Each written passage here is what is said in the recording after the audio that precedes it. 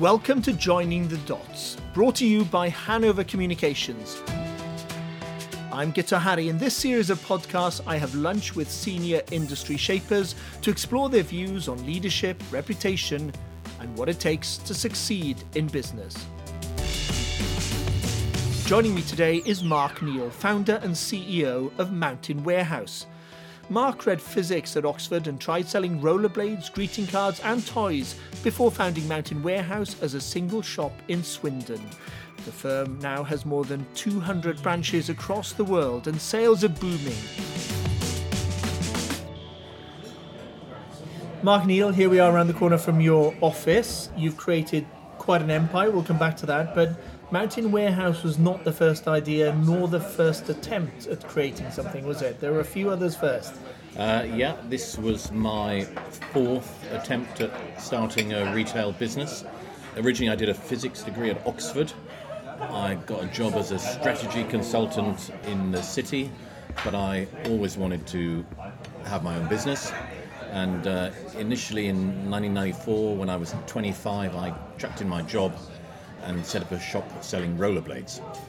And rollerblades at the time were pretty fashionable, and over a relatively short period of time I managed to get up to 5 shops selling rollerblades.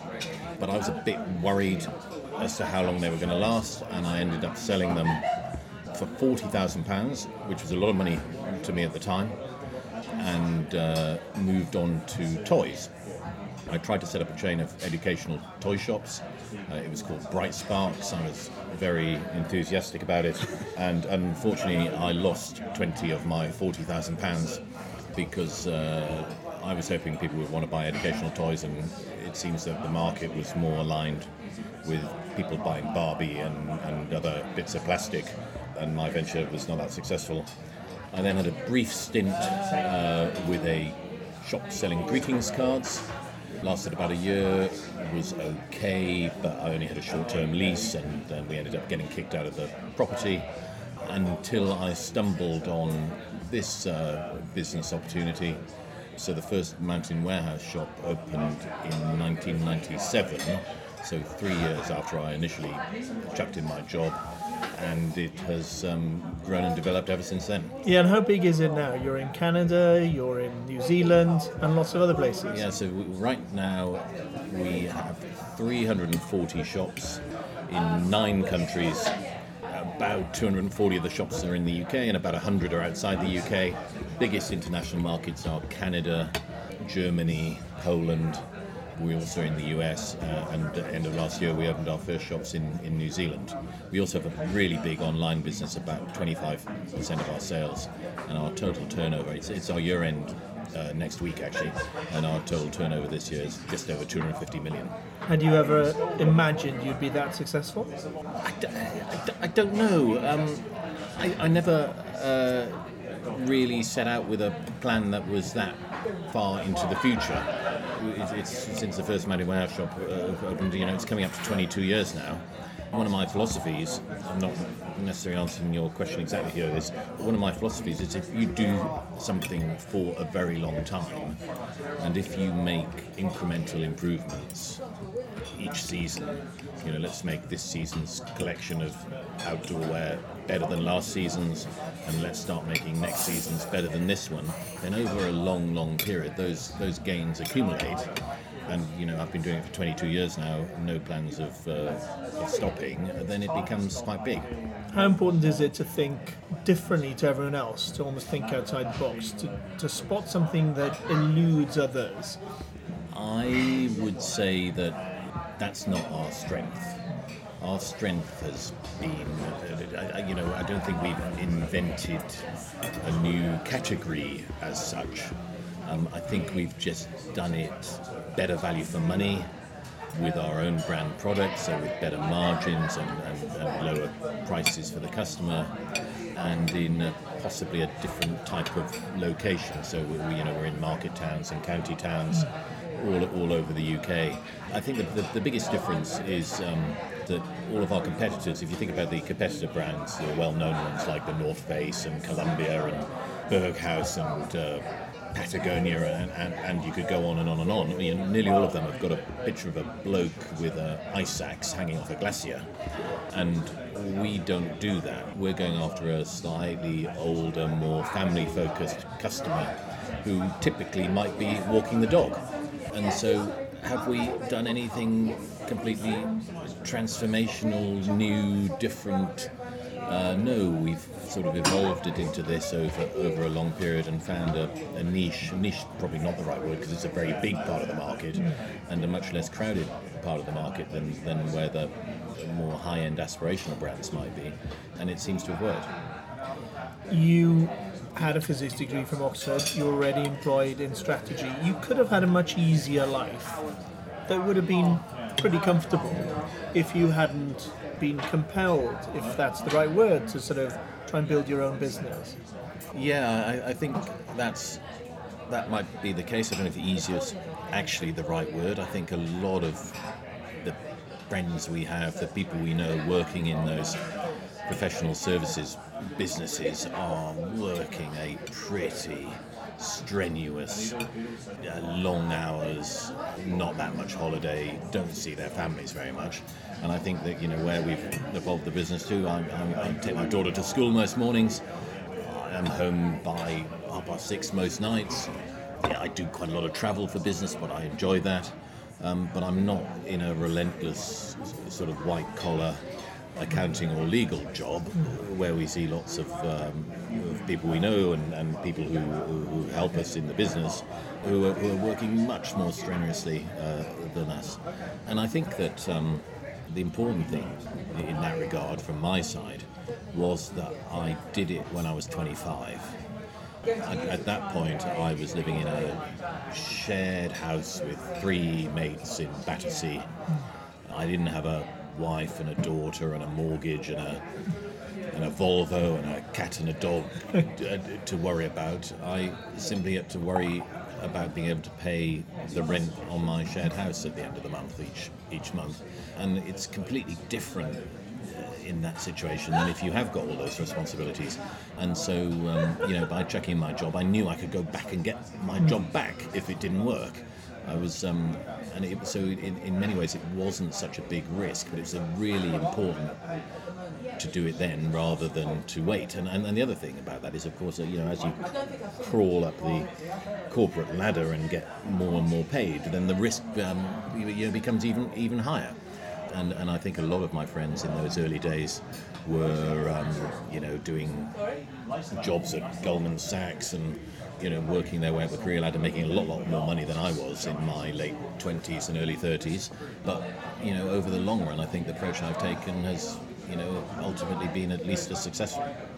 Is there something in an entrepreneur that's innate almost, that you want to create something, you want to build something, you want to employ people, you want to pursue opportunities? Is there something there that makes an entrepreneur stand out?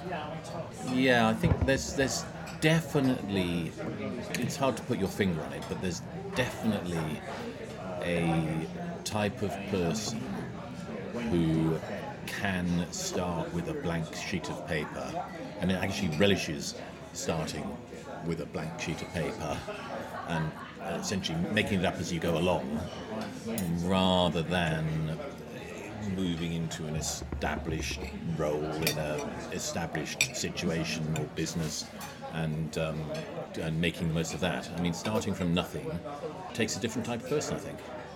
What about leadership? Because if you build, as you have, quite an empire, you've got to carry people with you, you've got to persuade people to invest in you, believe in you, join your team. What is the essence of that? And has that changed over the last decade or so, do you think? I think that the need, clearly, as our business has got bigger, then what the sort of people we need to attract and recruit and retain, has changed as well. And we're still in a process there, I would say.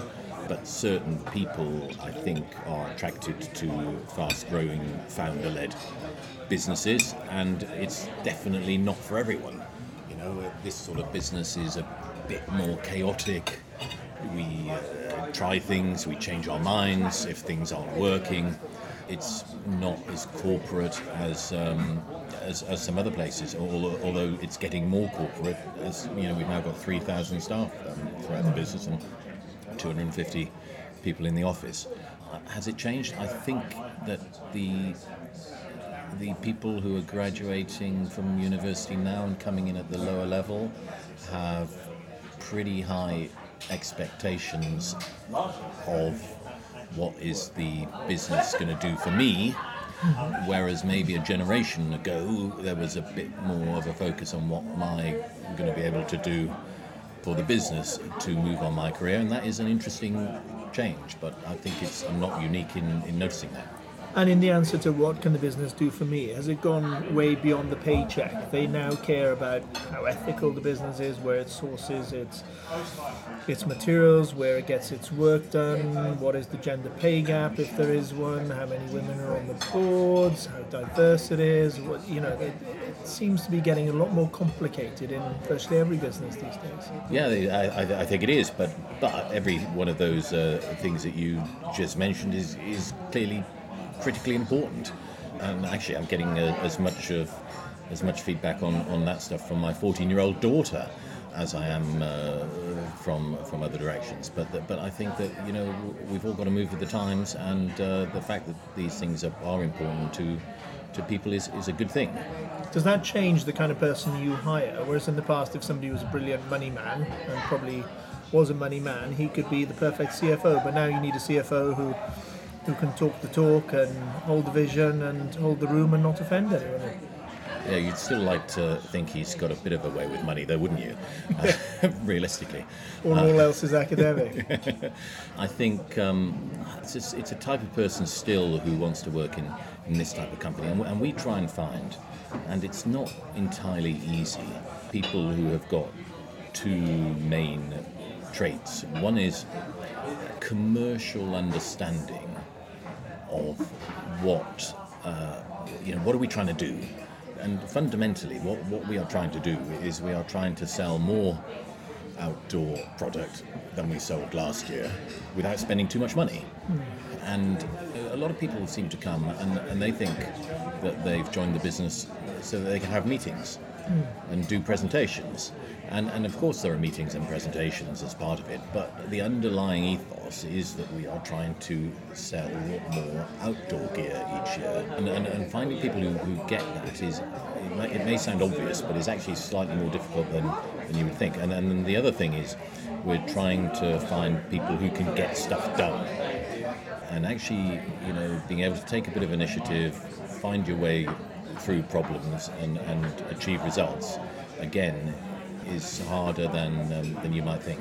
But all these, let's call them reputational issues, are they sometimes an annoying distraction from the business of selling more outdoor gear?